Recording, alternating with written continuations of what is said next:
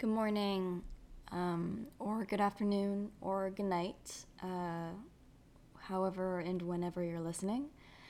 Today's episode is going to be very not like our other ones. However, at the same time, still like our other ones. Today's episode is going to be about a very personal subject to me, which some of you know about and some of you don't. But this episode is going to be about love bombing and what love bombing is and what narcissistic abuse is and how to deal with a narcissist in a romantic relationship. Because narcissists do exist out of romantic relationships.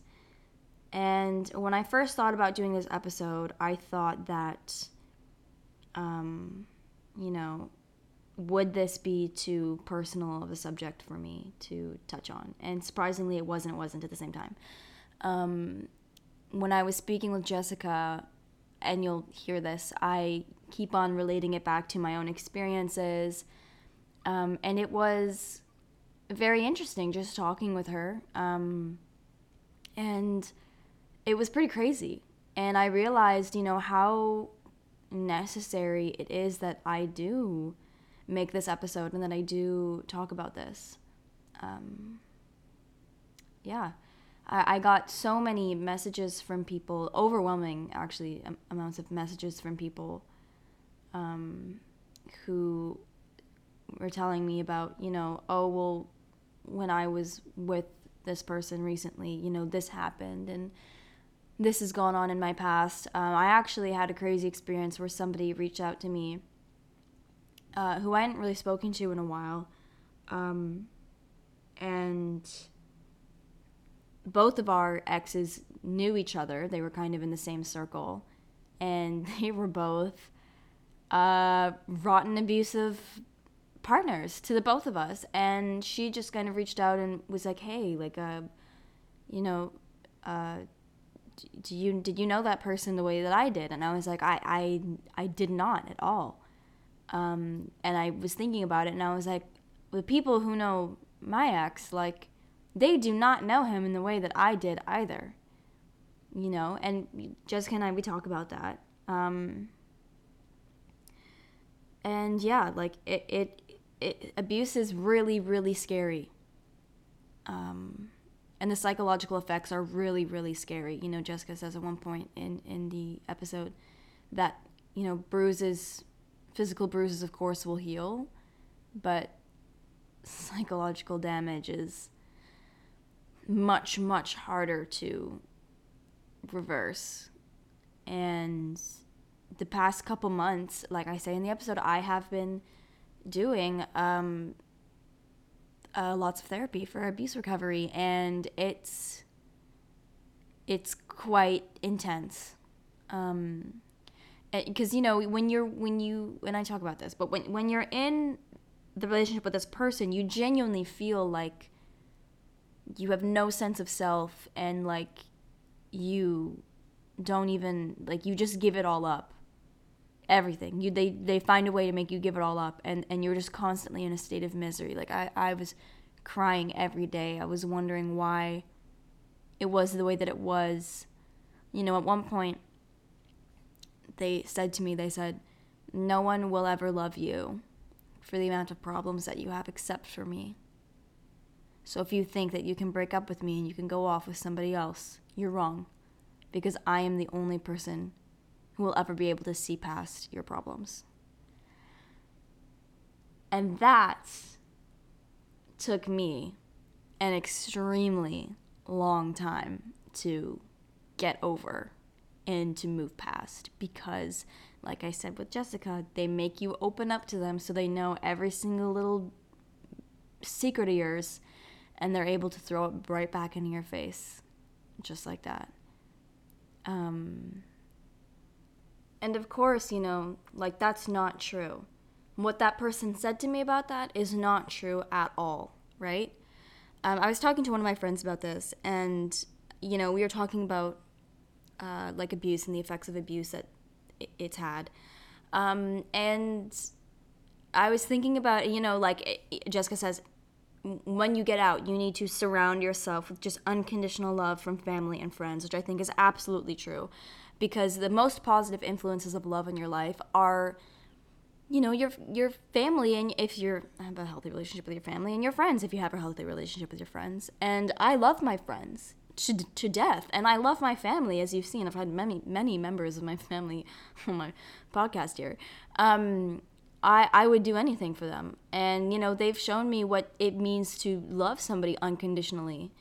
And I was speaking with her, and I was like, if my family members who are not toxic people, who are wonderful and happy and love me unconditionally, which is, a family platonic sense of love, but they in their lives have these beautiful, wonderful romantic relationships where they've put in the work, and they've found somebody who loves them and wants to spend their life with them, then I can absolutely 100% find that for myself.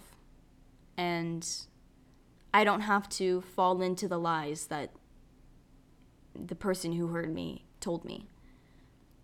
And it goes the same for you. If you have people in your life who are wonderful and are capable of receiving romantic love, then you 100% are also capable of finding someone, and you're absolutely worth that, for sure. 1,000%. And yeah, I mean, I could do a whole nother episode about this of just me talking. But for now, I'm almost at 7 minutes here of just me rambling. So why don't we jump into this episode with Jessica?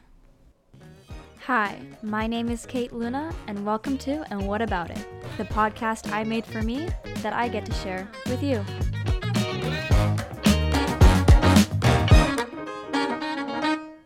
But today we are talking about something that I think is really important. I know I mentioned it to you when I was emailing you, but I was asking the followers who listen to my podcast what they would like to listen to. My audience is majority women, and it was kind of narrowed down to relationships, and then what about relationships. And I thought that it was just going to be more geared towards just relationship advice in general, but surprisingly a lot of people were really interested in knowing about what narcissistic abuse is and what love bombing is, because I think that is people say that there's a large spiritual awakening going on right now, and especially during the pandemic there's been so many people who have been trapped in abusive situations, and I think that that's just a topic that is becoming very, very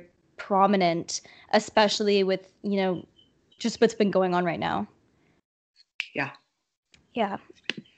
Yeah, I think, I certainly am seeing in my private practice, as well as in my conversations with those that are in different places nationally, that the amount of abuse that's occurring for all sorts of reasons related to what's happening in our world is increasing exponentially. And so the need that has arisen as a result also has become really exponential, which can feel really overwhelming, and yet also really glad that people feel like they have a safe space to be able to reach out and get support. Yeah, well, that's good. So just a quick background on you, just for people who are listening that don't know who you are. What do you do? And I mean, I know, but I want to hear it from your words. What do you do, and how do you help people who, as well, you're a relationship coach, essentially. Yeah. So just kind of explain that. I just kind of answered my own question, but yeah, explain that. Sure. So I actually got into the specialization surrounding relationships based in my own personal experiences. Went through a significant period of my life engaging in toxic relationship patterns, as well as having a pretty profound experience of an abusive relationship myself. And so as I maneuvered out of that and began my own healing journey, and then launched into my career and continued to explore the what next, got really clear about the fact that I wanted to find a way, and going back to school, pursuing additional education, et cetera, to offer safe spaces for individuals and couples to be able to talk about things that our society has, for a lot of reasons and in a lot of ways, deemed shameful, or has created a lot of misunderstanding around, Mhm. while also wanting to really pivot into the idea that healthy relationships, the kinds of relationships that we want to believe are accessible to us, do in fact exist, and that we get to be an active participant in making different choices for ourselves around what it is that we will and won't tolerate, what it is that we do expect, what our negotiables and non-negotiables are. And then, of course, in my work with couples, really looking at and identifying opportunities to move into vulnerability and intentional connection, rather than getting stuck in this idea that relationships are supposed to feel good and exciting all of the time. And if they don't, or when they don't, it means that it's time to go. So I am a certified relationship coach. I have a private practice where I see individuals and couples internationally. I also work with a consulting firm where I serve as sort of the relationship trauma arm of the organization and work with families in crisis related to any sort of relationship trauma, Mhm. and have the pleasure of also most recently helping to build out a telehealth platform where access to coaching will be made worldwide. So Yeah. have my hands in a bunch of different things, all of which Yeah. feels really meaningful. Yeah, no, that's beautiful. That's again, like I think that this kind of work is so important. I recently, and this is why this topic is kind of, I guess, a bit more personal for me. But I recently, this past year, uh, I mean, he's like escaped a relationship with a narcissist and was in like this extremely abusive, like narcissistic relationship. Mm, And I didn't even know. I remember I started therapy about halfway through because I didn't understand like what was happening. hmm And I didn't understand like just kind of like the psychological tricks that play into that of hmm what is happening. And I remember when I started therapy, the first thing I said to my therapist was, me and my boyfriend fight every day, and I don't know why. mm, And the more we got into it, I think by the end of the second session, she was like, "Have you ever heard the term narcissistic abuse?"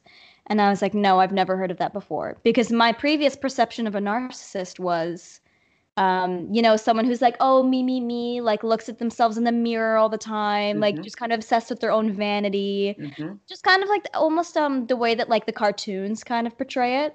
Um, but that is very wrong, like hmm in terms of what narcissism actually is and how it leaks itself into everybody's lives. And when I left, like I then started to do like narcissistic abuse recovery.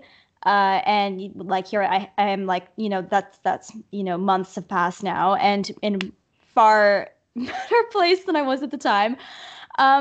But it really just woke me up to like exactly how much manipulation was going on, that because I knew this person for over a year, mm, and when I explain it to my family and friends, they're like, "Well, how would you stay with this person if you were dealing with all of this?" And it's like only people who I know who have dealt with that specific type of person understand what I'm talking about, understand like how hard it is to actually leave that situation. yes. Yeah, you're absolutely right. I think the where we often get most stuck in these sorts of relationships is just that, is that we um, feel like we don't necessarily have other spaces in our lives, even when we have friends and family who love us so much, where we are really understood. We Hmm. feel like we're really alone in our experience, and ultimately it's when we find spaces with people who have been through it or who understand it that we begin to, number one, feel a lot less alone, and number two, certainly experience a sense of validation. I'm not crazy, Yeah. right? And that is such a powerful piece in the recovery journey. Yes, because I mean, so let's. Uh, I'm like 3 steps ahead of myself right now. But how would you describe narcissism in a romantic relationship and narcissistic abuse in a romantic relationship? Because they do exist platonically, but specifically romantically, I think. is Yes. important. Yeah. Yes. So I think if I were to talk about it in its simplest form, I would say that narcissism it actually comes from often experiences of trauma, Hmm. and that the way in which that trauma manifests, it it often looks like um, a person is very confident, is very assured of themselves, feels like they can't do anything wrong, is egotistical in a lot of ways, arrogant, and yet what we know is that narcissistic people are often the most insecure people Hmm. that exist, right? And so the way in which narcissism shows up in a romantic relationship is that we enter into a relationship with someone who needs us to make them feel as though they are the center of our world, who also needs to make us feel like we are the cause of any wrongdoing or issue, challenge in the relationship, so that they're able to feel a bit more secure and assured of themselves. And because they feel internally so small, although it doesn't look that way externally, also need to ensure that they are engaging in behaviors or actions that would over time make us feel smaller than them, right? Because the only way in which they're able to maintain any sort of feeling of control or security is by feeling as though we are beneath them and that they, in fact, um, have control over the relationship and us in a way that helps them to manage their experiences of insecurity and anxiety. Hmm. And would you say one of their ways of doing that would be by love bombing somebody? Absolutely. Yeah. I think that we know, I mean, I can speak for myself certainly, that when I initially when I have been in relationships with narcissists, that those initial feelings that we'll call love bombing, where we are showered with these expressions of adoration and infatuation, and are made to feel like we are the best, most important things on earth, and the flattery just has no end. That all feels really, really good Mhm. initially, right? And so if we don't know that that can be sort of a red flag or a warning sign, or aren't conditioned to recognize that there are certain patterns that should exist in a relationship when it's healthy around the way in which we attach and connect to someone, all of that sort of initial quote unquote love bombing not only is not a red flag, but it feels absolutely incredible. Mhm. What happens in that phase or that period of time is that number one, we develop this intense attachment and connection to this person, right? I've never felt so good with anyone else. I've never felt this loved. I've never felt this cared about. I've never felt this important.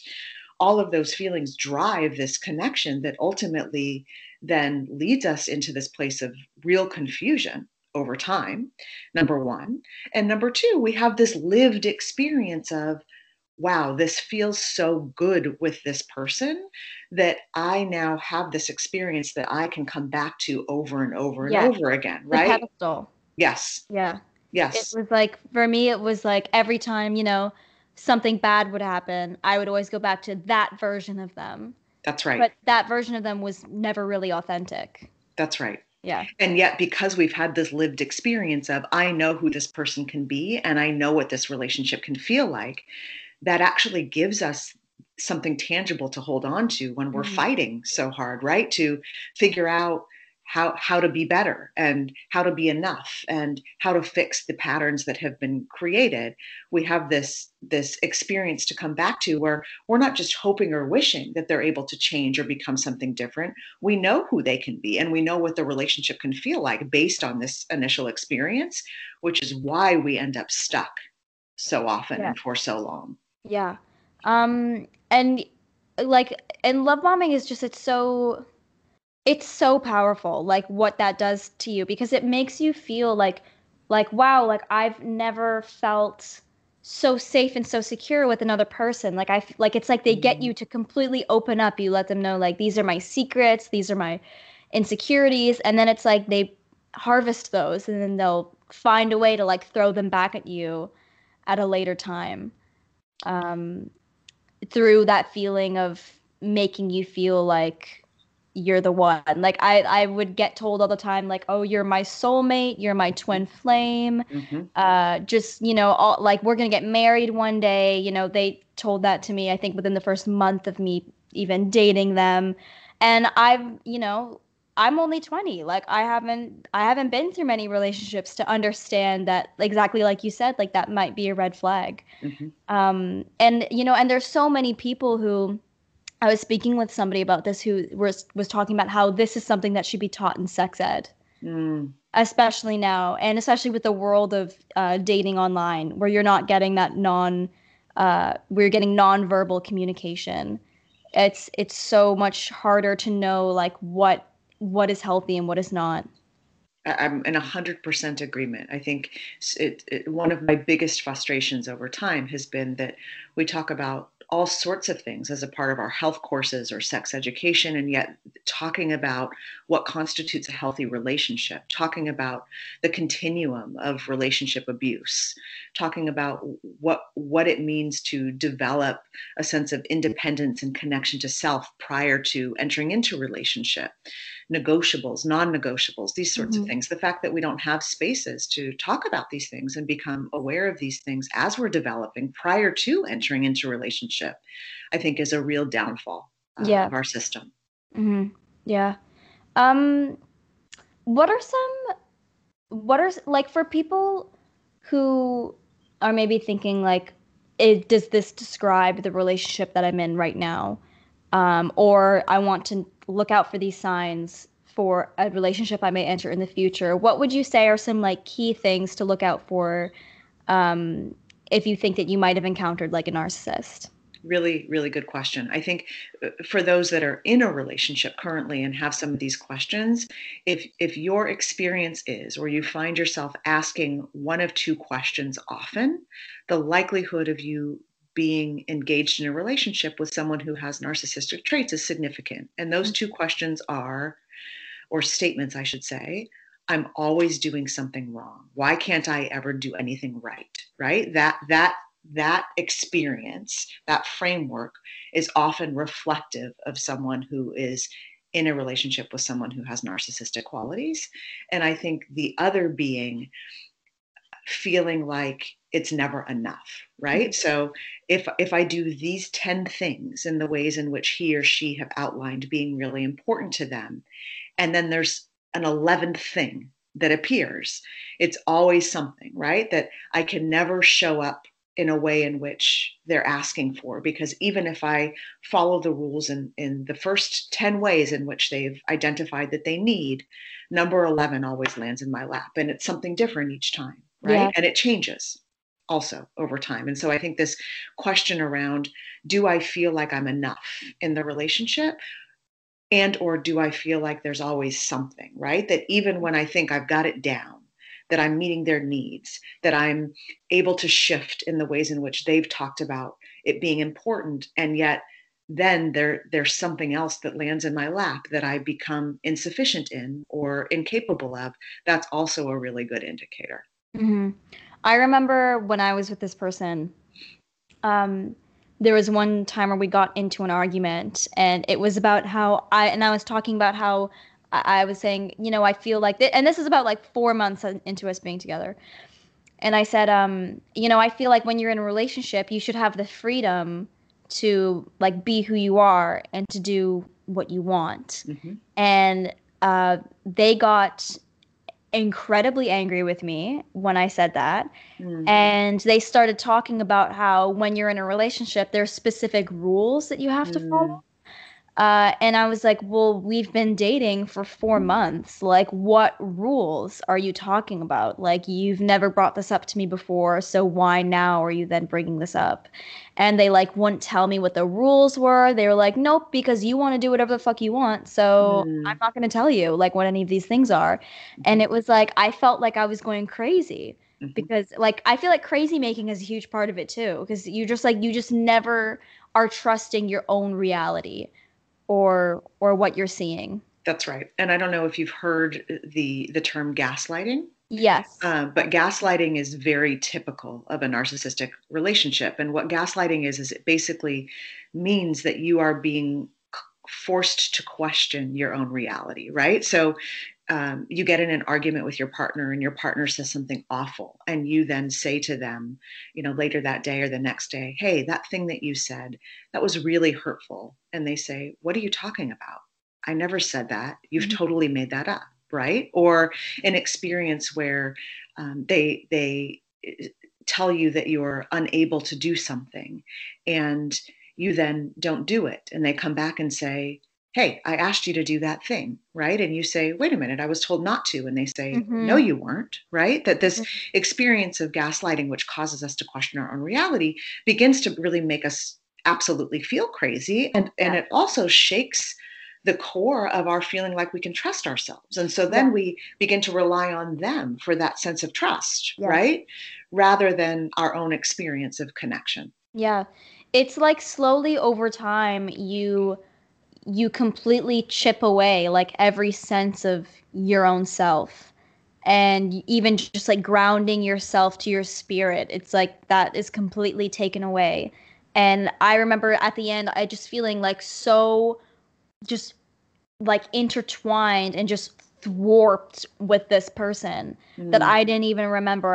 It was at the point where I was like, I don't even know what my hobbies are.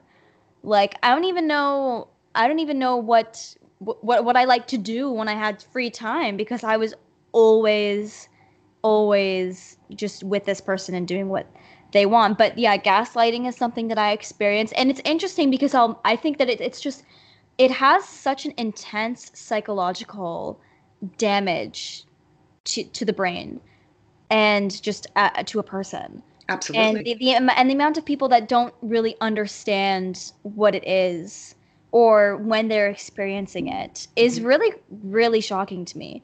It And is. I was even more surprised, because when I left, I began listening to all these podcasts about narcissism, and it's even more shocking how many people like how many narcissists there are and that exist. Yes. Well, It when you think about the fact that narcissism tends to stem from trauma and all of the ways in which people experience childhood trauma in our world, right? That if there's that connection, that would make sense. Or Mhm. who experience feeling unseen in their family systems or unsupported, unimportant, right? That Yeah. often that is where this stems from. And so, of course, then if we look at narcissistic traits on a continuum, there are going to be a lot of people that develop these traits along the way. I Mhm. think, one thing that you said really sort of stands out for me, and that is that um, the idea that it takes such an emotional toll on us when we are in a relationship with a narcissist. I think it's important to recognize that this is not about how smart we are, how educated we are, what we look like, right? That over time, when we ingest messages of you're not enough, you're always messing up, you're stupid, you're insufficient in some ways, you're not living up to expectations. When we ingest these messages over time in all sorts of ways, words and action of a narcissistic partner, our brain begins to believe those things to be true. Doesn't Mhm. matter where we come from, right? Doesn't matter how much we quote unquote know. And so Mhm. to undo that story takes a lot of time and a lot of opportunity for healing and a lot of really intentional investment. And when we talk about relationship abuse in general, I often say that as awful as physical abuse is, that those scars heal, right? Those Mhm. bruises heal, and it's the psychological abuse, like the abuse that can occur in a narcissistic relationship, that often is much more impactful on our soul and our spirit than Yeah. anything that occurs on the outside of our being. Because it's you don't know that it's happening, right? Like in the Right. beginning, he would call me those things. He would call me like, oh, you're so stupid, like you're unbelievable, just all these things. And I'd be like, "Oh, okay, whatever, brush it off my shoulder. It's fine. And I think his excuse, I actually, the beginning, I told him, you don't call me those things. That's not, you should not tell someone you're in a relationship with those words. And I remember he said to me, he was like, well, if I don't if I don't get my anger out using these words, then I'm going to resort to physical violence. And Mm, I know that you don't want that. mm, So you have to let me call you these things. mm. And it was like, I was like, it's either you're gonna call me stupid or I'm gonna get like punched. Like, Mm, what kind of, I was like, you need to find something else. Like, mhm, neither of those things are good options. And then, mhm. but then I remember the way he was explaining it to me. It was like scary, right? It was like, well, I don't know. You don't know how to navigate that. So eventually I just ended up like being like, it's okay, it's fine. Like, I know he doesn't mean it. And I just Mhm. kept on telling myself, I know he doesn't mean it. I know he doesn't mean it. But then, yeah, a couple months later, it's like, oh, like, I actually am all those things, you know? Yes. You start by brushing it off, but you're exactly right. Like over time, you know, you can't just keep on brushing it off when you hear it so many times, especially from the person that, you know, you're putting all of this love and affection and trust into. Like Yes. basically you hand over your entire life. Yes. Ugh. So when you ask about Kate, the what to look for, we Mhm. talked a little bit about how to know that you may be in a relationship with someone with narcissistic traits. I think in terms of the question around how do I know what to look for or what to be aware of when I'm dating, I think there are a couple of, and we talked about this a little bit at the beginning of our time together. I think the most important things to recognize, acknowledge, look for are that when things are moving too quickly, or when someone is flattering you beyond what is appropriate given how much they know about you, right? When someone's telling you that you're the best thing that's happened to them, or that you're their dream person, or that they love you really quickly, and yet the two of you have not had time to know one another in those ways.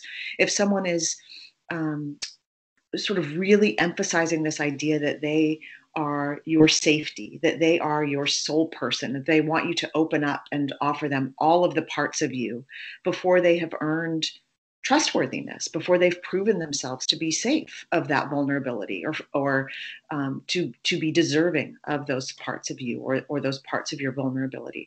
I think those are all really good indicators. And Mhm. so it can all, again, it can feel really confusing because it feels great when we feel like someone is infatuated with us. They want to spend all of their time with us. They're complimenting us, left and right. They are proclaiming that they've never met anyone so spectacular and that they think that we're their person. And I can't believe I'm already falling in love with you. All of those things prior to them being warranted are red flags. Yeah. And then I think some of the other things to look for are people with narcissistic traits tend to have a really difficult time maintaining relationships. And Yeah. so to evaluate, do they have a really solid friend group? What's their relationship like with their family members? How do Mhm. they talk about their family members? How do they talk about their friends? What kinds of hobbies are they invested in?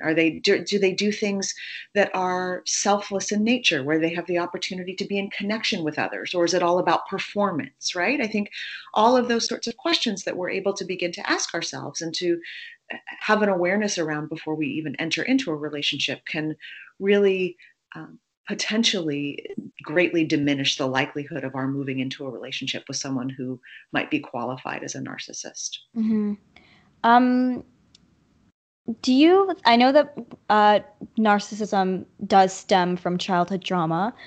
Uh, do you think that narcissists experience the same reality that a non-narcissist would? Um, or do you think that the trauma kind of is so shielding of, even being able to like have any sort of self-recognition of you doing something wrong?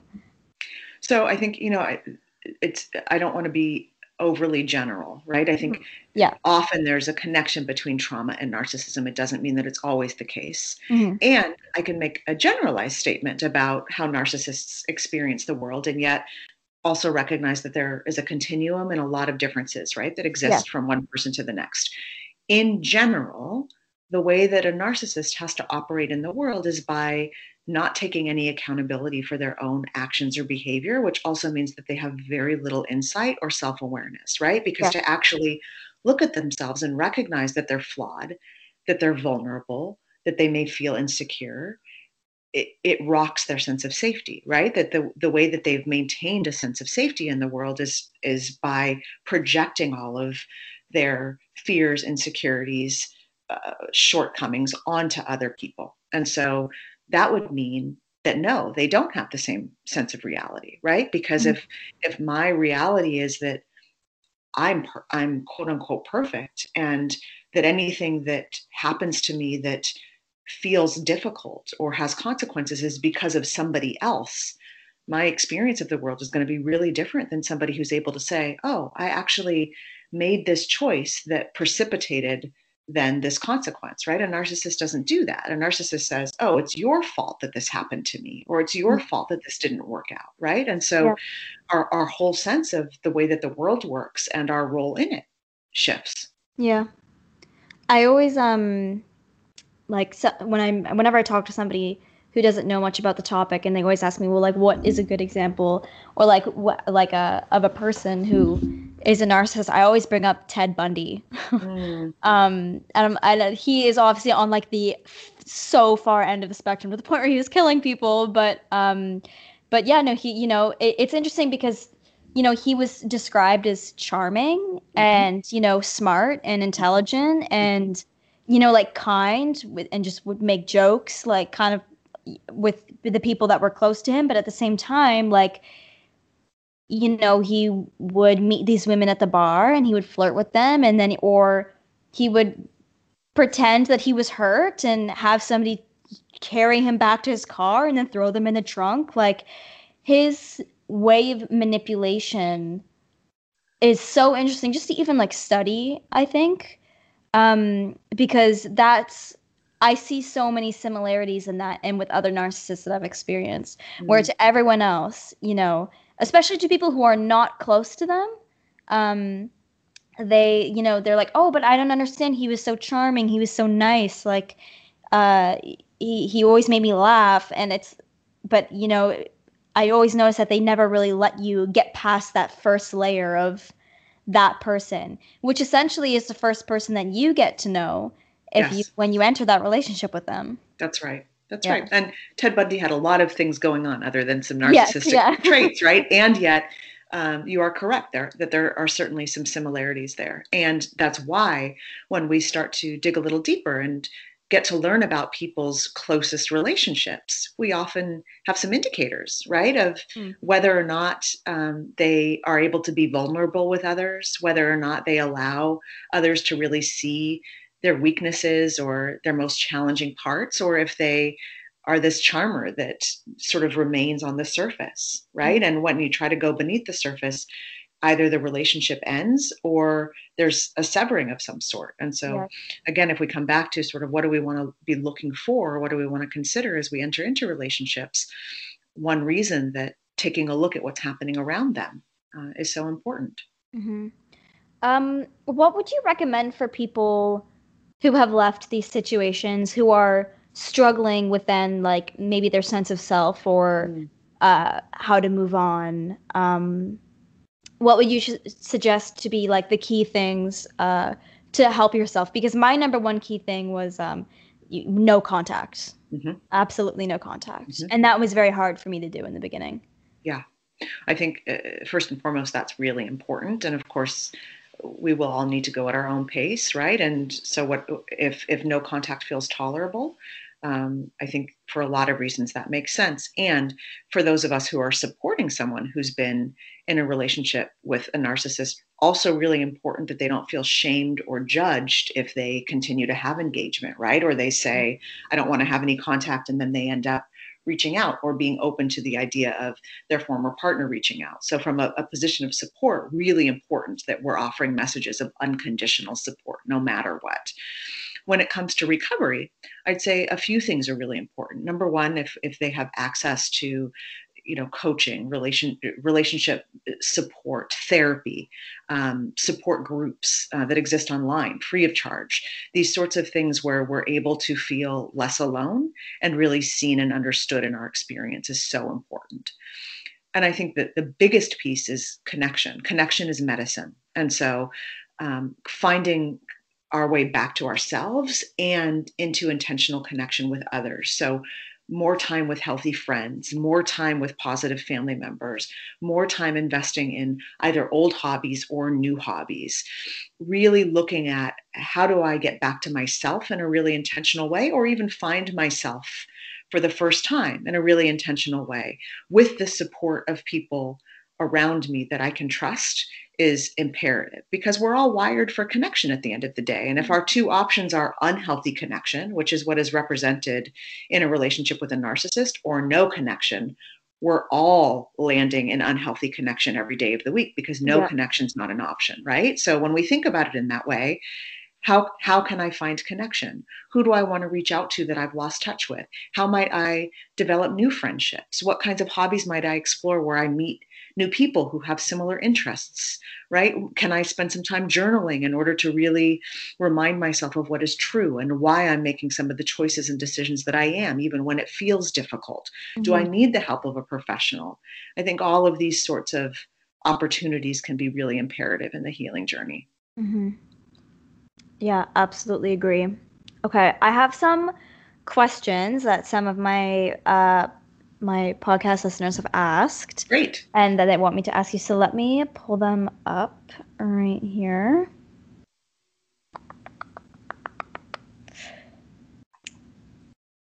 Let's see. Okay. So this person says, after a year of being free from this person, I am still afraid of intimacy or trusting another. What might be the root of why I keep attracting this type of person? Really good question.